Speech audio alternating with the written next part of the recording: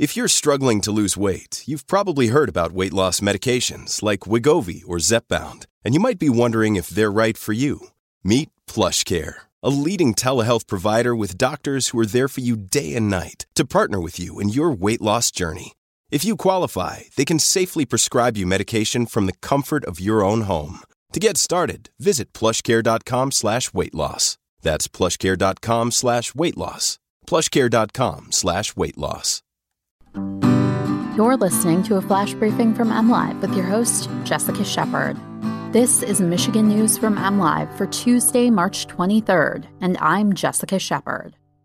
All Michigan adults with underlying medical conditions are now eligible for COVID-19 vaccines. Governor Gretchen Whitmer defends the easing of COVID-19 restrictions after criticism from Dr. Fauci, and the DNR asks Michiganders to stay off muddy trails. Michigan's pool of residents eligible for a COVID-19 vaccine expanded Monday, with all residents 50 years and older, as well as younger residents with underlying health conditions, joining the ever-growing list.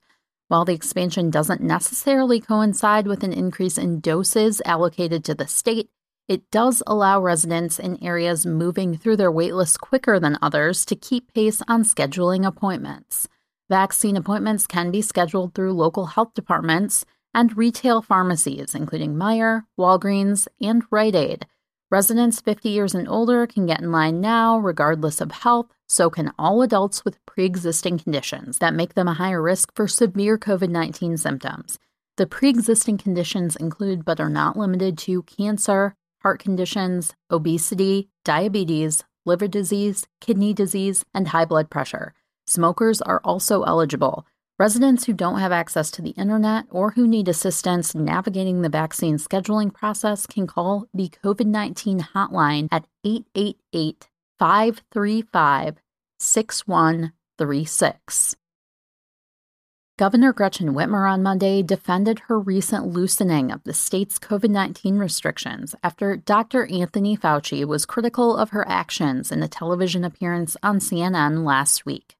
Fauci, the chief medical advisor to President Joe Biden, said on CNN that Whitmer was a good governor, quote, "but I am telling them just hold off for a bit," on loosening some of the restrictions. The remarks came after a slew of reopenings from the Michigan Department of Health and Human Services. The state greenlighted a February 8th start for winter contact sports. The governor urged schools to resume in-person instruction on March 1st. Restaurants went from 25% capacity to 50% capacity on March 5th. When asked about Fauci's comments, Whitmer stood by the state's reopening decisions. She also recognized Michigan's numbers are increasing. "We do see our numbers up, we have the variants, which are highly contagious, and we've re-engaged these things. So he's concerned, I'm concerned," she said. The Michigan Department of Natural Resources is asking outdoor enthusiasts to heed some advice this spring. Muddy day, please don't play.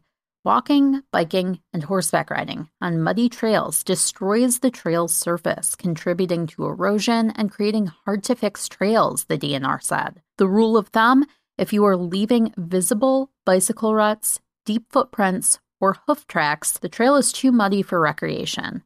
According to the DNR, spring is an especially sensitive time because frost layers can linger below the trail surface even when air temperatures have warmed up.